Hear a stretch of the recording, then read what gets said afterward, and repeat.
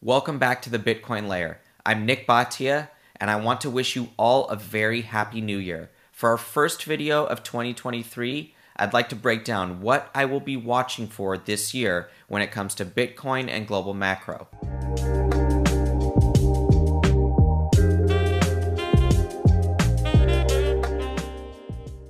Now, thinking about Bitcoin in the depths of this bear market, my thoughts over the break were, where is Bitcoin going in the medium term, and how long will it take for it to get out of this bear market? What are the things that affects Bitcoin? Well, we know, of course, that there's the catastrophe going on in publicly traded miners, in which miners are having to shut down mining operations because of large debt service, low Bitcoin price, and a very high rate of difficulty. We also know that the FTX blowup and previous blowups in 2022 with 3AC have led to massive waves of selling. We also have this enormous 50% discount of GBTC to its net asset value, problems at the parent company, Digital Currency Group, and we don't know what's going to happen with Grayscale, Genesis, and DCG, and this huge liability to Gemini as well. But these issues are really small picture issues when we think about the long-term trends in Bitcoin. So I'll ignore these smaller issues that have had a huge negative impact on the price in 2022 and instead think about what is the big picture for Bitcoin. So at the Bitcoin layer, you guys know we're watching the economic cycle. We're watching the long-term trends in monetary and fiscal policy, and we're also watching the slow and steady adoption of Bitcoin around the world due to the technological breakthroughs of its blockchain, its decentralization, which has led to the world's first ever apolitical digital money. We have had gold be this apolitical money for centuries and even millennia, but we have Bitcoin being the first true digital apolitical money. So these are three of the main long-term trends that we're watching. But when thinking about 2023 and what I'll be watching for, you guys know we're going to be watching the economic cycle. Okay, we watch rates, we watch the economic releases every single day to tell us what's going on in the economic cycle. We watch the slow and steady adoption of Bitcoin. We try to put our digital feet on the ground in countries around the world and understand what the adoption is like for Bitcoin in countries in Africa and Southeast Asia, two areas of the world we'll be focusing on a lot in 2023. But the main issue that I think about when trying to speculate on when Bitcoin will get out of this bear market, it comes back to monetary and fiscal policy. So I know that a lot of you are in Bitcoin in the long position already because of your fear of unlimited deficits at the US level and unlimited QE to finance those deficits, what that combination will do to the long-term viability of the dollar and of your dollar-denominated savings. So you're looking for an alternative asset that will protect you against that scenario. Now, I greatly sympathize with that point of view, and it is my point of view as well. But when we think about what's going on in the US today with fiscal policy not being stimulative, the fiscal stimulus from the pandemic has gone away, and monetary policy not being in easing mode, it's actually in tightening mode, what is the future of the dollar and what is the impact on Bitcoin? So these are really long-term trends that I'm thinking about and trying to understand when the tight policy on the fiscal and monetary side is going to reverse itself. And for that, we have to think geopolitically. Why? Because the Forex markets, the debt markets are all related. And the Forex markets are, of course, a relative game because you're thinking about the exchange rate of the dollar versus other countries and versus other currencies. So it does become a geopolitical game, and the geopolitical focus of the Bitcoin layer is warranted because we have to understand how the dollar will perform over the long term versus these other currencies, mainly China and Europe. We have to ask ourselves, does the US have only 5 years of runway before we get into truly multipolar world? Or are we firmly in a unipolar world in which the United States still dominates the geopolitical game for another 20 to 50 years? Either one of those scenarios playing out will have an impact on Bitcoin. So that's why we're thinking about what is going on in China. How will that affect the unipolarity or the multipolarity of the world? And how does that polarity affect Bitcoin over the long term? Okay, so here are some of the things that I'll be watching really closely. Number one, the Fed's reputation. We told you guys at the beginning of last year, don't just assume that the stock market going down a little bit is going to get the Fed to cave and stop hiking rates. It is very serious about protecting its reputation. Why? We've just come off of well over a decade of very easy monetary policy in which the Fed was at zero interest rates and in QE mode for the vast majority of the time since 2008.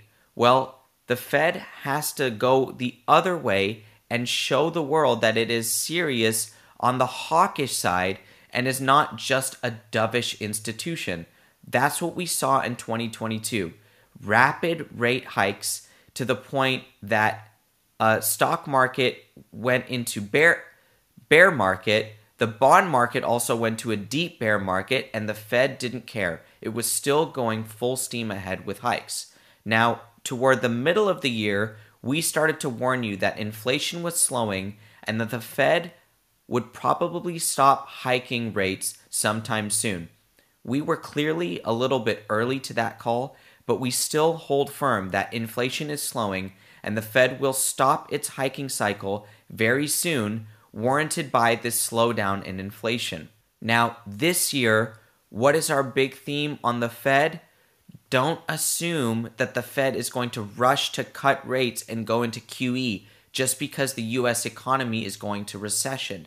The US economy going into recession is definitely going to warrant a Fed pause in which they let rates digest the current economic environment and they see inflation slowly come down and they're happy about the moderation in inflation and happy that the economy isn't going into some severe recession or depression.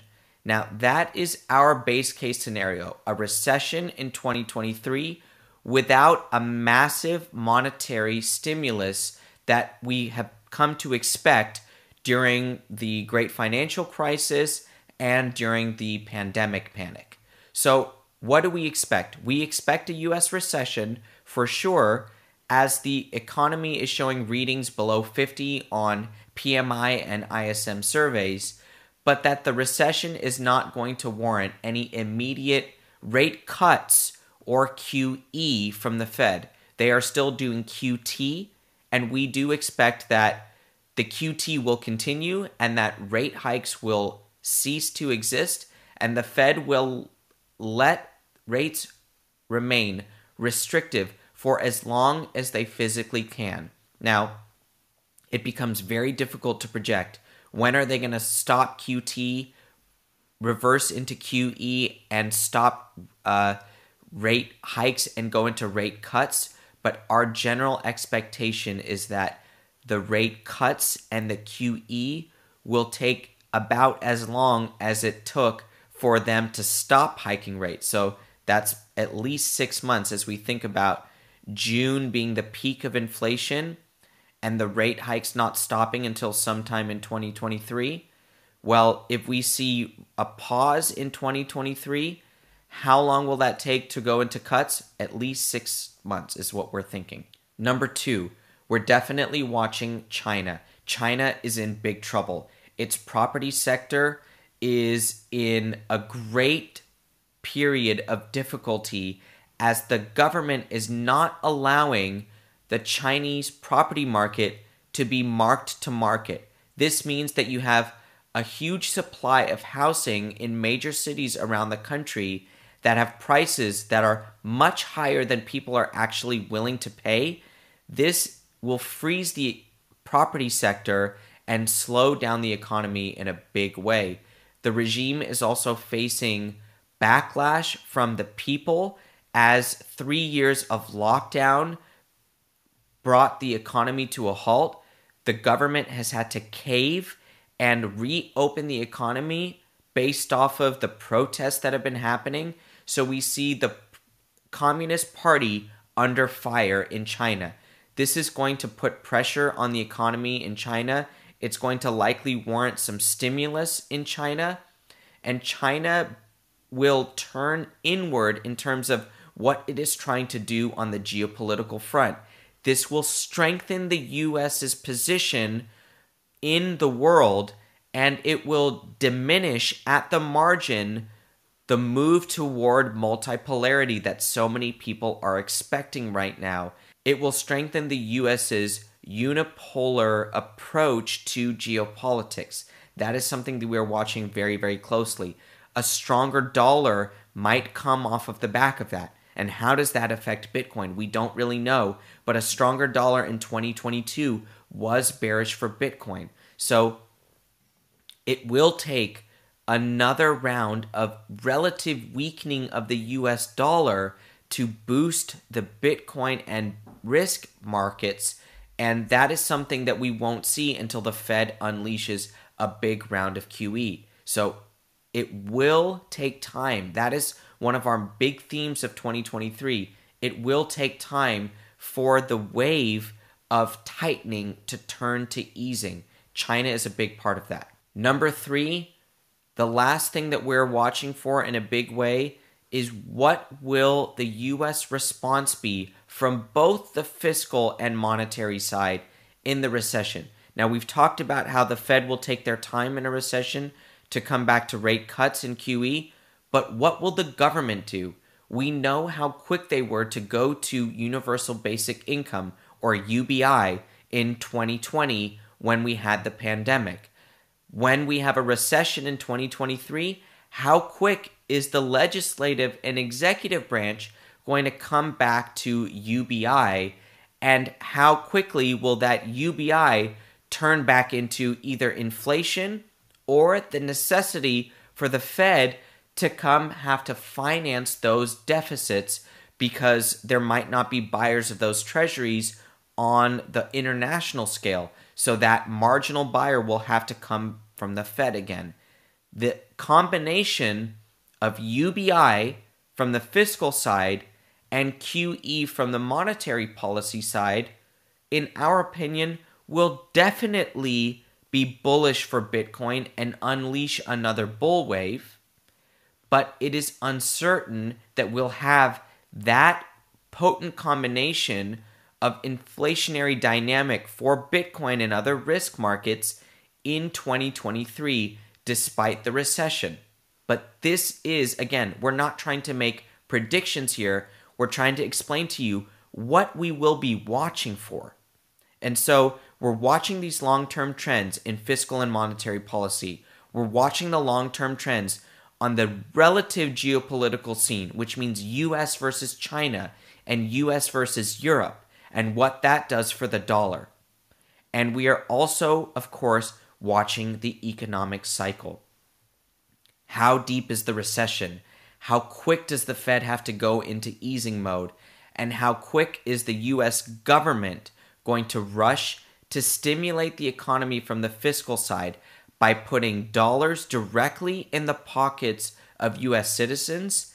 And on a longer time horizon, does that become the impetus for a CBDC, a central bank digital currency that is the partnership of the Fed and the US Treasury? That will have to be legislated. That's not something we think can happen in short order, but it's definitely something we have to watch for. All those factors, including a CBDC that is linked with universal basic income and Fed stimulus, would be incredibly bullish for the Bitcoin price. So that's what we're going to be watching for in 2023 at the Bitcoin layer.